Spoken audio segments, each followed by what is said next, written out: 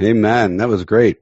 Man, I miss being in that room with you guys. I love listening to you guys online, but it is going to be so nice to be back together. We had a little leadership meeting here after church just yesterday on my back porch, and a lot of people were here, and we sang worship songs led by Katie Bogle, and it was just so nice to be in the room or be on the deck outside in the sunshine singing with people. Is really cool. Anyway, after church today, I want to make sure you guys all know you're invited over to my house.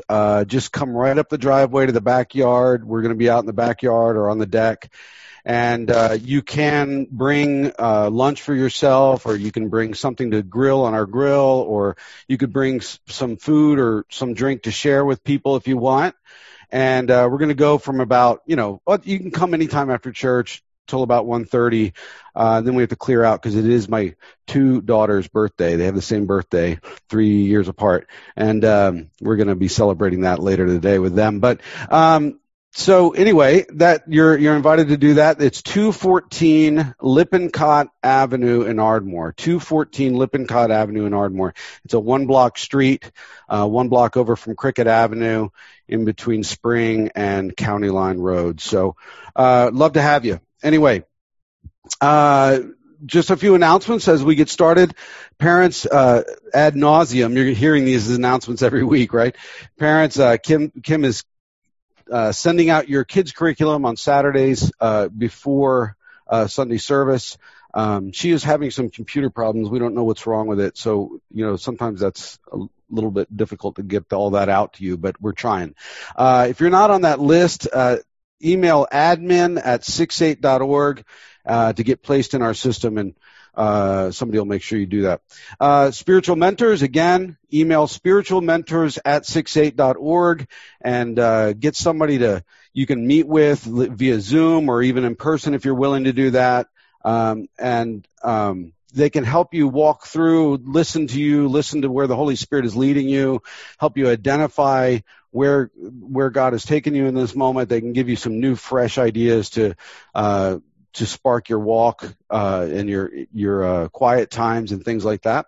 So that's available. Again, giving. If you remember, we are phasing out Simple Give, and we are moving all of our giving, our online reoccurring gifts to Breeze. If you can do that, the directions are on the website, on the giving page on the website. So if you've been giving a reoccurring gift through Simple Give, please delete that and move it over to Breeze. You can find all those directions. And also you can find directions for how to set up your text to give option at 610-590-9199. Just text the word give and it'll lead you through it. But there's also directions on the website. You can also give via Venmo at 68 Little Strip Vineyard, and that'll get to us. And you can send a check to the church, 1116 Lancaster Avenue, Bryn Mawr, PA 19010. And that's it. That's the announcements. We're done. Anyway, it's going to be a hot one today, 95 degrees. So, goodness, I don't know when this is going to stop. Let me pray for us as we get started into this. Let me just say, too, this on our little slide that advertises this series, it's called All Peoples. And it's says it's a 7-week series. It's turned into, I know, at least an 8-week series, and it might even go farther than that. We're not sure. Anyway, but that's the ADHD mind. That's the mind of Jason Gwines, the craziness of it. So hang on for the ride. Here we go. I'm going to pray us into this. Father, we thank you for your Spirit. We thank you for your word. We thank you for your sacrifice. We thank you for your love. We thank you for your steadfastness, for your promises that never change. That if there's anything if there's at least one thing in this world that feels solid, it's you. And everything around us feels like it's shifting sand right now, that we take a step here and our foot sinks, and we take a step there and our foot sinks. And we just praise you, Father God, that you are the one thing that we can hold on to, that you are never changing, that you love us the same you did way back when in history to now to way into the future. And we love that about you. And we're going to learn a little bit more about that today. So we pray that you would open our eyes and our hearts to receive what you have to say to us today, and that everything that is about you would stick, and everything that is Jason would fall away. And in Christ's name we pray. Amen. So I want to, isn't it funny when you are talking to somebody and you're only able to get half your sentence out or part of your sentence out before they react and they misunderstand what you're saying and they get really upset, or they take it a different way that you meant to say it. And if you had just been allowed to finish your thought, finish your sentence, right, it would have made sense and there would not be a problem, right? Well, I want to suggest to you that we do the same with God's Word quite often. We really do. For instance, verse 1 of Psalm 67 is a really, really nice prayer. It says, "May God be gracious to us and bless us and make his face shine upon us," right? And that's a really nice thought. I love that thought. It's a healthy desire to live in God's grace, live in his blessing and his light, that is for sure, right? But to stop there would create a people that are addicted to blessing and lacking in purpose. It really would. We can't neglect verse 2 of Psalm 67, which says, "So that your ways may be known on earth, your salvation among all nations." And there it is again, all nations, right? So God's glory, God's mission, right? See, verse 1 by itself it can become all about me. But you add in verse 2, and it's about God and the salvation of others. That connector phrase, "so that," connotes a purpose for us, right? We're to understand that blessing is for a reason, and it comes with responsibility and purpose, God's glory and God's mission, right? That's what we're supposed to be about. So our thoughts, if you know me at all, if you've listened to sermons from me at all, you know that our thoughts should automatically go to the Great Commission in Matthew 28:18 through 20 when we listen to Psalm 67, 1 and 2, right? His last command, our first concern, where Jesus said, "All authority in heaven and earth has been given to me, therefore go." And actually that means as you are going about life, as you are going through life, right? "Therefore go, make disciples of all nations, baptizing them in the name of the Father, the Son, and the Holy Spirit, and teaching them everything that I have commanded you, and surely I am with you always to the very end of the age," right? I want that passage, those few verses, 18 through 20 of Matthew 28, I want that emblazoned in your forehead. I want that to be the forefront of your mind all the time. So I bring it up quite often.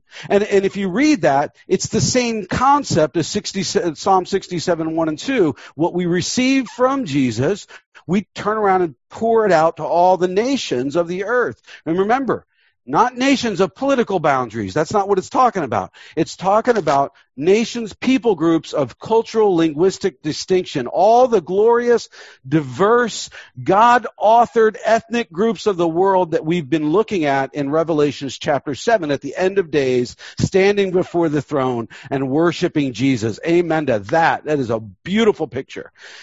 And so it is a mistake to read only Psalm 67 verse 1 without adding in verse 2. We don't get the full picture. We need to let God finish the sentence, right?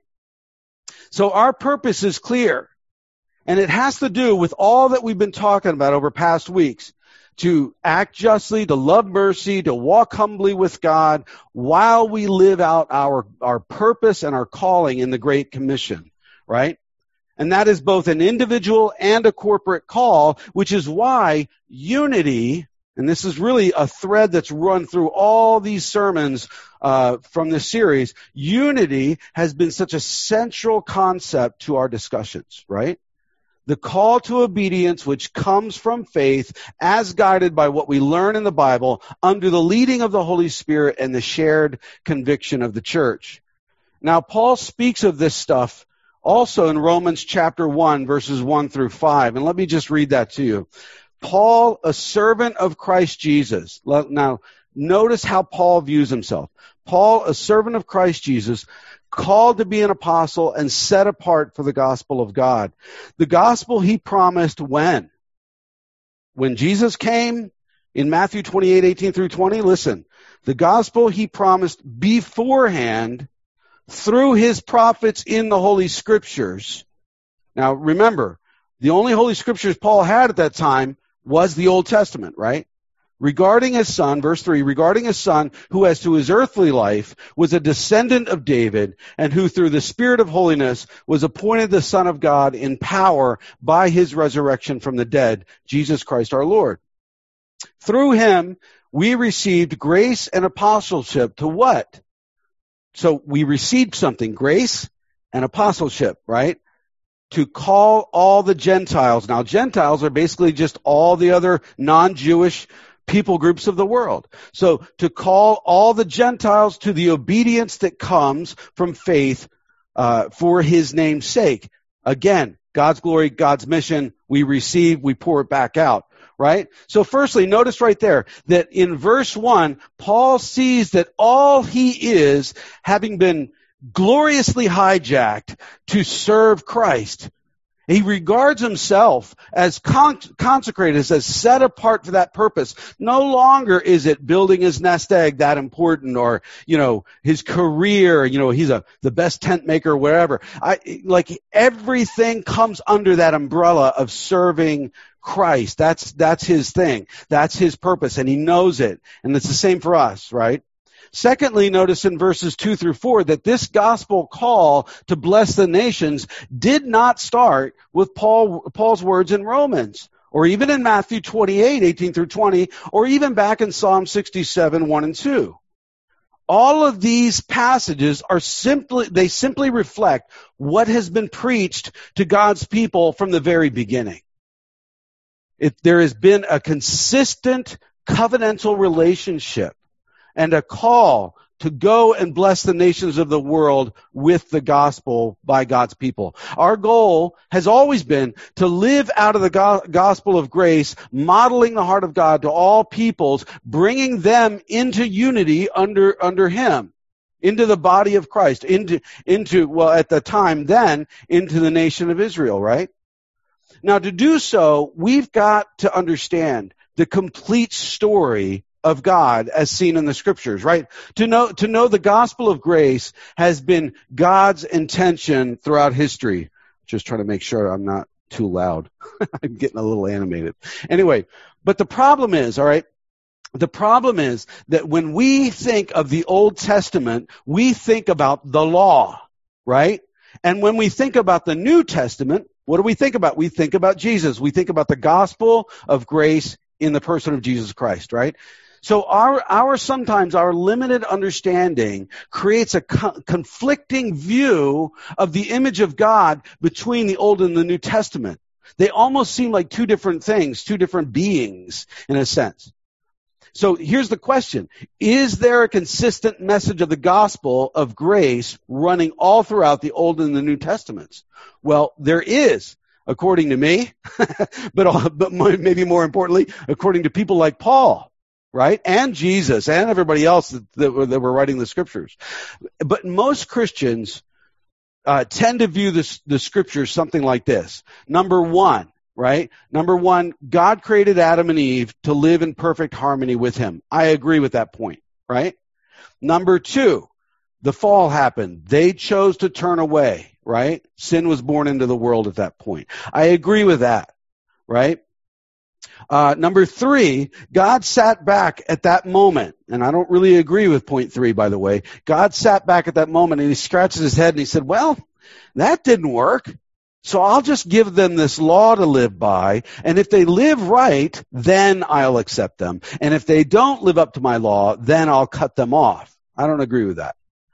Then number 4, when he figured out that also wouldn't work because nobody was really living up to the standards of the law, he then decided to send Jesus as a payment for the sin that was revealed in us by the very law that he put into place. That's how people view the Scriptures. And in this thinking, God is far from being sovereign, far from being omnipotent, and Jesus is simply an afterthought or divine damage control in a bad situation. And I don't think that that's what it is at all. We view the Old and New Testaments as separate, disjointed stories with no unifying theme. But unity under the gospel of grace has always been the central theme. The gospel can be seen throughout all of the scriptures. And Jesus said the scriptures speak of him, right? And he was referring also to the Old Testament. He didn't have the New Testament. He was speaking the words of part of the New Testament right then in his life, right? So he didn't have the New Testament at all. He was speaking about the Hebrew Scriptures. Paul and others saw the gospel of grace all throughout the Hebrew Scriptures as well. They didn't have the New Testament, at that time. They preached the gospel. Maybe this is even more important. They preached the gospel of grace by way of the Old Testament. You think about Timothy when he gave that great speech and then he was stoned, right? He used the Old Testament. We write a will in order that when we die, the conditions of that will are carried out to our satisfaction. And Paul makes that same argument in Galatians chapter 3, verses 15 through 25. This is our central passage today. So if you want to turn anywhere in a Bible, go to Galatians 3, 15 through 25 right now, and we'll be reading in that in a second. But in that passage, he basically says that just as with a human contract, like a lease or a will, I rent out rooms in my house. So I have a lease that was made up by a lawyer, and me and the renter sign, right? So the lawyer mediated between me and my renter, right? And so just as like a human contract, where like a lease or a will, where nothing can be added or taken away. You can't change that lease once it's signed, right? It's the same with God's promise. But what promise is Paul referring to in Galatians chapter 3? That's the big question, right? So I want to use Galatians 3, 15 through 25 to give us a glimpse into the unity of Scripture, which communicates that we've always been blessed by the gospel of grace for the purpose of blessing all peoples with it. This is the theme of the whole Bible, right? God's glory, God's mission, right? So, starting in verse 15 of Galatians chapter 3, going to verse 20 at first, it says, "Brothers, let me take an example from everyday life. Just as no one can set aside or add to a human covenant that has been duly established, so it is in this case," right? In other words, this is a sealed deal, right? This is what he's about to talk about. Verse 16, "The promises were spoken to Abraham and to his seed." The scripture does not say "and to seeds," meaning many people, but "and to your seed," meaning one person who is Christ, right? So Abraham way back when, by the way, we're going to see Abraham spelled Abram and Abraham because his name changed after a while. So just know that. But way back when, and then Christ comes from his lineage, right? That's what he's saying. Verse 17, what I mean is this. The law, introduced 430 years later, does not set aside the covenant previously established by God and thus do away with the promise. For if the inheritance depends on the law, then it no longer depends on a promise. But God in his grace gave it to Abraham through a promise. Verse 19. What then was the purpose of the law? Well, it was added because of transgressions until the seed, capital S, meaning Jesus, the seed to whom the promise referred had come. The law was put into effect through angels by a mediator. A mediator, however, does not represent just one party, but God is one. That's a very strange statement at the end there. So it's easy to see what Paul refers to when he's talking about a human covenant or a human contract, right? A will or a contract with a mediator between two parties, right? Well, Paul is comparing this to God's promise to Abraham way back in Genesis 12 and also in Genesis 15, which we'll also look at. But he says that promise or that covenant was made by one party, God alone. Abram made no promises at the time. And we'll see that from the beginning, from the very beginning, way back then, Salvation and hope have always fully depended on God and not us having to measure up to him or attain anything or earn our status with him. And that, by the way, is uber good news, right? It really is. So later we'll look at Genesis 15, but the promise starts in Genesis 12, verses 1 through 3. And just listen as I read that. The Lord had said to Abram, "Go from your country, your people, and your father's household to the land I will show you. I will make you into a great nation." So notice he's moving Abraham away from people familiar to foreign peoples, other nations, right? Go from your country, your people, and your father's household to the land I will show you. I will make you into a great nation, and I will bless you. I will make your name great, and you will be a blessing. And I will bless those who bless you, and whoever curses you, I will curse. And all peoples on earth will be blessed through you. All nations, all people groups of the earth will be blessed through you. There it is again, right? Now, in Galatians 3, as Paul refers to the promise in Genesis 12 and also in Genesis 15, there are some very confusing things. Paul's sometimes a confusing guy. For instance, this idea of seed with a capital S, as we see in Genesis 12, verse 7. We also see it in chapter 13, verse 15, and chapter 24, verse 7. But Paul says that there were four parts to this promise. You know, so that, by the way, that seed he equates to Christ, right? That's a big deal. And Paul says that there were four parts to that promise that God gave to Abraham in Genesis 12 and Genesis 15. Number one was the seed or the offspring in the singular, meaning Christ. Number two, that they would get land. They would be blessed with land. Number three, that Israel would be blessed, that his descendants would be numerous, like Abraham's descendants would be numerous. And number four, that Israel would be a blessing to all nations. He was blessed to be a blessing, right? So God promised these four things, making it very clear to Abraham that the seed, referring to the Messiah, would come through his lineage, right? And Abraham was, at the time, if you know this, he was just a guy. He was just a man chosen by God, right? Standing out there in the desert maybe or whatever, wherever he was. He was an Iraqi. He was called out of the Ur of Chaldeans. He was a pagan who probably worshiped the local deity. He didn't have the scriptures. He didn't have the temple. The church hadn't started, for a long time later. He didn't have sound doctrine. He had maybe only a few creation or flood stories to go from. But that's it. And God called him, right? God called him. Which says to us right now that all anyone has ever needed for salvation is what theologians would call passive righteousness. Passive meaning you just sit back and get it, right? Passive righteousness. Receiving God's grace by faith in his promise to us. As compared to active righteousness, where I have to earn salvation, right? Like I have to do all this stuff. I have to live perfectly to earn my salvation. There's nowhere in the Bible does it call for active righteousness. We in no way actively earn our relationship with God by how well we live up to expectations from him. Now, does he have expectations as his people? Of course he does. But that is not how we gain salvation or relationship with him. Now listen, this is important. There's a difference in believing in God. Now I know a lot of people that would say, sure, yeah, I believe in God. I believe there's a God. I believe in God. Right? There's a real big difference in believing in God and believing God. Take the in out from between the two words, right? Believe God.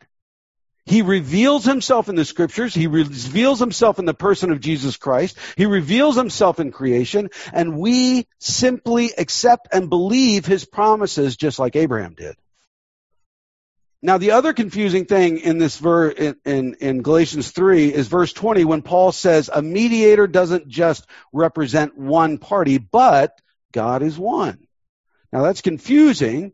Because a contract or a covenant's always made between two parties. And Paul is suggesting here that this one wasn't, that it was made by one, God alone. Paul says God's promises by him alone So we need to gain a little bit of clarity on that. The late R.C. Sproul, wonderful guy, passed away a few years ago, I think it is now, but he was often asked, if you had to have just one life's verse, what would it be? And it's strange, since for him to be asked that, he said he would want all of Scripture. He doesn't just want one verse. But if he had to pick one, he would pick this really weird verse, Genesis 15:17, which says this: when the sun had set and darkness had fallen, a smoking firepot with a blazing torch appeared and passed between the pieces. That's his favorite verse. That's the one that he would have if he couldn't have any others, right? Now, that's kind of strange. Why not Psalm 67:1? Like, oh, bless me and let me walk in your light, Lord. Why not Psalm 67:1? Why would he pick this weird verse? Well, to understand Galatians chapter 3 with this one party idea, we have to understand Genesis 15 verse 17, which speaks of the covenant process or a covenant ceremony that God was undertaking with Abraham at that time. Now, in ancient times, if one king conquered another king, they would cut a covenant together in order to bring peace between the two. And so they would this is a gross ceremony, but they would sacrifice a bunch of animals. They would cut them in half, and then they would lay them opposite each other in a long aisle, right? This long bloody aisle. And then the two parties, the two kings, would walk down the middle of that aisle, and while they were walking down the aisle, they would recite their promise to each other as a covenant. An unbreakable covenant, right? And what they were saying to each other was, if I break our covenant, if I break our promise, may I end up like these dead animals that were walking in between. So two parties cutting a covenant promise, a contract for future relationship. And if either party broke the promise, the terms were nullified, right? Now, Abraham, in these ancient days, he would have understood this ceremony. He would have been familiar with it, and he would have understood it. So God used this ceremony that he borrowed to communicate his gospel of grace by making a covenant promise to Abraham and to his offspring into the future.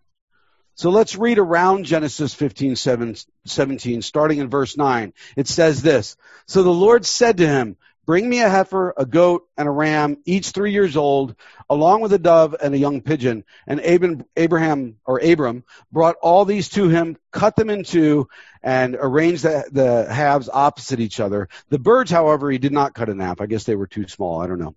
And then this is a weird little detail they add in. Then the birds of the prey came down on the carcasses, but Abram drove them away.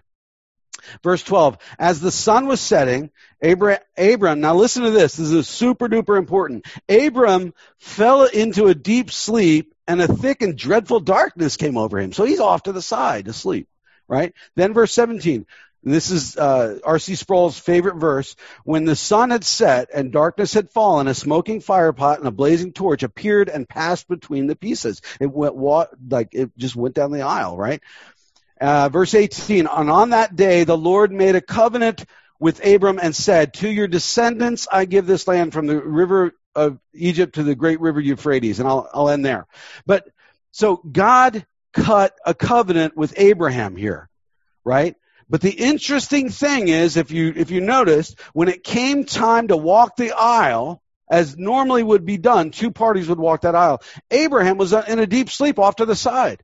So God, by himself, represented by the smoking firepot and the burning torch, walked the aisle, cutting the covenant as one party with Abraham and his descendants.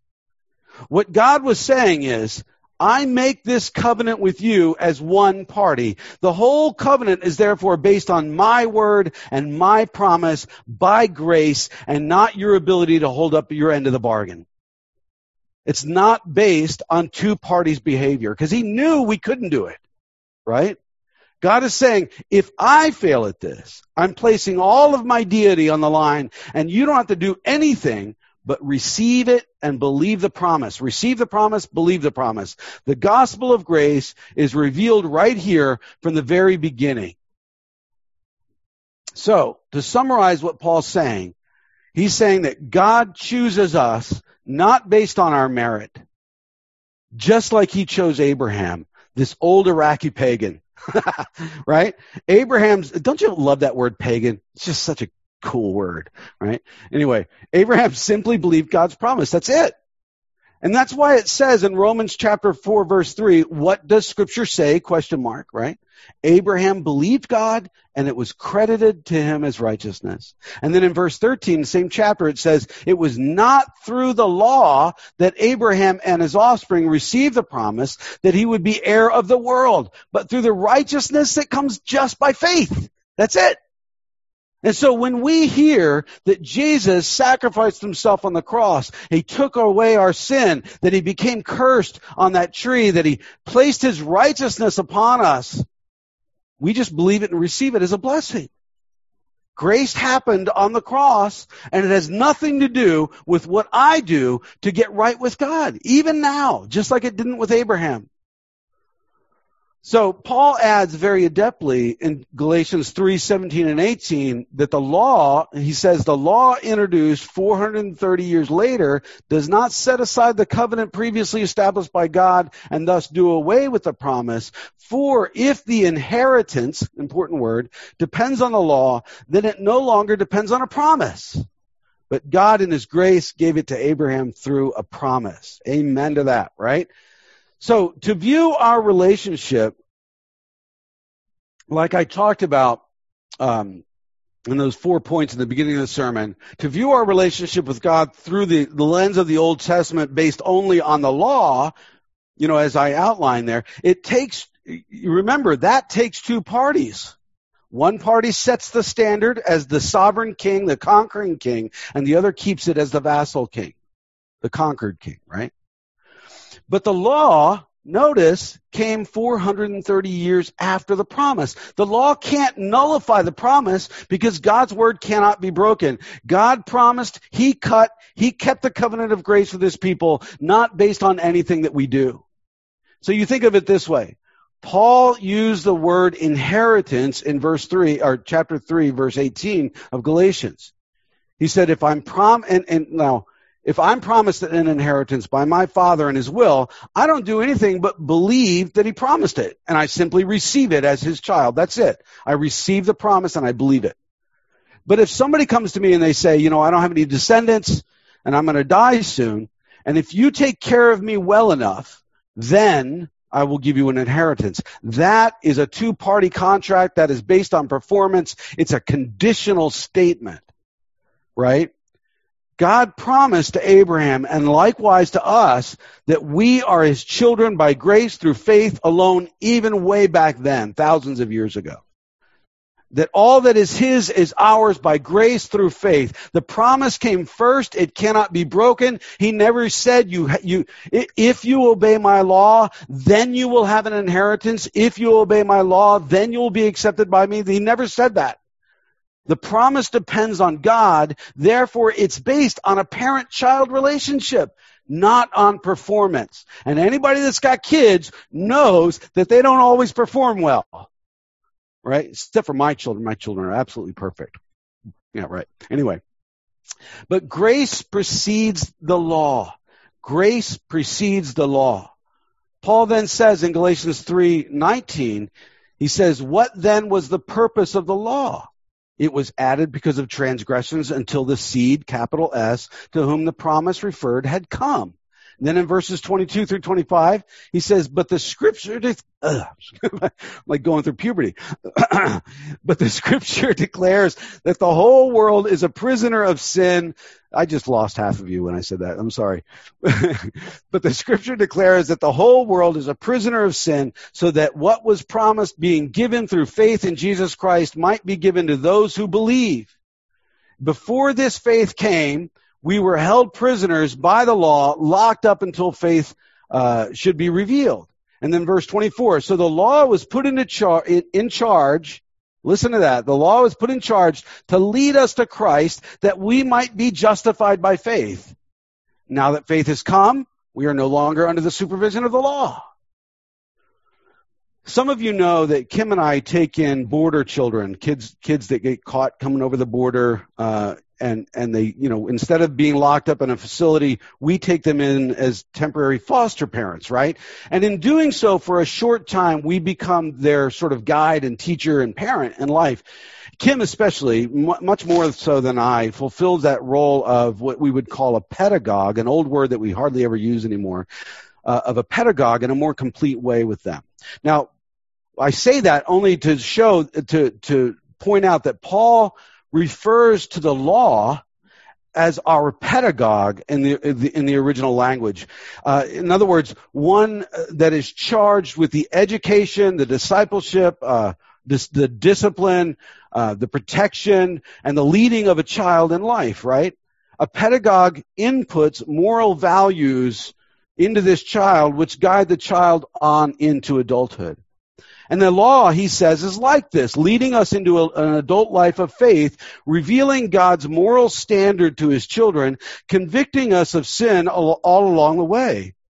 But at some point, the child grows up and is released from the hand of the pedagogue, but those lessons learned carry on into adulthood, right? Scripture tells us that the law of God is written on our hearts, that we naturally know right from wrong in many cases. Now, we also know that Scripture says that our hearts are twisted. They can fool us. They can, they're deceitful, things like that. So, the law, more clearly laid out and written out in the Scriptures, acts as a pedagogue, leading us to Christ and convicting us on what God's standard of living is, or how we live our lives is. The law reveals sin in my heart, and it takes me by the hand, and it leads me to understand my need for grace. The law is like Dad's moral directives, which are healthy and good for us while we live under his care, reminding us every day of our need for him. They're there for our protection. They're there to give us full and lasting and good life, right? By the way, we can't just choose not to sin. You can't just choose not to sin. That's a superficial view of sin. Because sin is not just a one-time thought or action. It's a condition of humanity. It's ground into our DNA. And Paul's very clear that we are prisoners locked away in our sinful nature, awaiting release, which comes through faith in Christ. We are justified by faith in Christ, and we are transformed by grace daily as we learn to live as God would have us live, reflecting him and pouring it out to others. Now, one way to look at the law and the promise is that God as our Father is promising that we have an inheritance, and concerning his law, he's saying simply, since you are my children, loved and accepted by me already, the law is my standard for living. It's what's good for you, but you can't live up to that standard without me. My grace, my power, the Holy Spirit in our lives, the Word of God in our lives, and all that stuff will grow you over time into my likeness by convicting you via this standard. So what we find out is what Paul said, is that the law is good. It's great. It's wonderful. It's beautiful. It's perfect, right? It originates from God, and it defines his standard of life. And we definitely attain to it. We want to walk in lockstep with the law, as we go through life. Although we realize we can't do it perfectly. But we are never and were never meant to get our value by how well we attain to it. Our value comes through our relationship to God, established only by his grace and through faith alone. That's it. But daily, the law reminds me of my need for Jesus and continually drives me back to grace, which has been from the very beginning of the whole story. It reminds me of the best way to live in life, right? So God, from the very beginning, established a relationship with us by grace through faith alone. The gospel was there well before Jesus, but it culminates in Jesus, doesn't it? That covenant promise is our blessing, reflecting Christ from the very beginning. But we have to let God finish the sentence, right? I'm blessing you to be a blessing to all the nations of the earth, to your neighbors right around your house right now.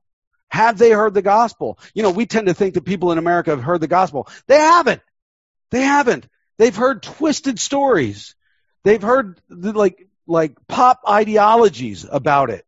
But if they have not sat with a Christian and with the scriptures in front of them and have it laid out before them, they don't know the gospel. You know, we're to work towards the Great Commission in Matthew 28:18 through 20, bringing about the fulfillment of that image of all nations worshiping Jesus in Revelation 7:9 through 10, which we've looked at in recent weeks. All the various multi-ethnic people groups out there, but all unified under Christ, all wearing white robes and waving palm branches and shouting praises to him. Whew. Whew. This position with Christ, the call, the purpose that we've received, along with the moral standards as outlined by God's law, are unifying us under Christ. They're all to unify us under Christ. And in light of the promises and the purposes that we've received from God, let's end by hearing again from Paul in Ephesians chapter 4, 1 through 7. Just listen to me. Don't turn there. Just want you to listen to this. And he's urging us to live worthy and in unity under Jesus. Listen to how much verbiage in here is about unity. He says, I urge you to live a life worthy of the calling you've received. Be completely humble and gentle. Be patient, bearing with one another in love. Make every effort to keep the unity of the Spirit through the bond of peace. There is one body, one Spirit, just as you were called to one hope when you were called, one Lord, one faith, one baptism, one God and Father of all, who is over all and through all and in all. But to each one of us, grace has been given as Christ apportioned it. Right? Then verses 11 through 13. So Christ himself gave the apostles, the prophets, the evangelists, the pastors, and the teachers to equip his people for works of service so that the body of Christ might be built up until we all reach unity in faith and in the knowledge of the Son of God and become mature, attaining to the whole measure of the fullness of Christ. So knowledge of the Son of God is really important there, right? Unity in the faith is really important there. We become unified under the message of God, not under pop ideologies, not under what I feel to be true and right, but what God says is true and right, right? That's like super important. And it's all a wonderful thought, right? It's all a wonderful thought. But as we've discussed in recent weeks, we are currently battling socio-cultural ideologies which threaten our gospel unity. There is so much pressure to agree with certain things that I outlined last week and weeks before that, man, are just so much, like you could get fired for having your beliefs in Christ. You could get fined for this. You know, lots of things could happen. You could lose friendships over this. But there's all these socio-cultural ideologies which threaten our gospel unity, taking us away from the good message, which is the scriptures, the gospel message. And Paul knew this would happen, by the way. So he continues in verses 14 through 16 of Ephesians 4. He says, then we will no longer be infants, tossed back and forth by the waves and blown here and there by every wind of teaching and by the cunning and craftiness of people in their deceitful scheming. I mean, do you feel like you can trust anything out there right now? I don't. Right? There is deceitful scheming. There is cunning and craftiness going on. People are being blown back and forth because they are not rooted in the scriptures. Verse 15, instead, speaking the truth in love, we will grow to become in every respect the mature body of him who is the head, that is Christ. From him, the whole body, joined and held together by every supporting ligament, grows and builds itself up in love as each part does its work. So, We have to allow God to finish the sentence and to live out of the full orb of gospel grace and call, staying in the game with all of our brothers and sisters together in unity, growing in the unifying knowledge of God from the scriptures together. Our purpose is clear. The unified call to obedience which comes from faith as guided by what we learn in the Bible concerning what is morally right, just, and fair under the leading of the Holy Spirit and the shared conviction of the church. And as a result of all this, let's end today with this statement. We affirm the covenantal framework of the Bible. Abraham and the ethnic people of Israel were first blessed by God to be a blessing to all the families, all the nations of the earth. And we deny that ethnicity is unimportant or that our goal is to become colorblind, ignoring race altogether.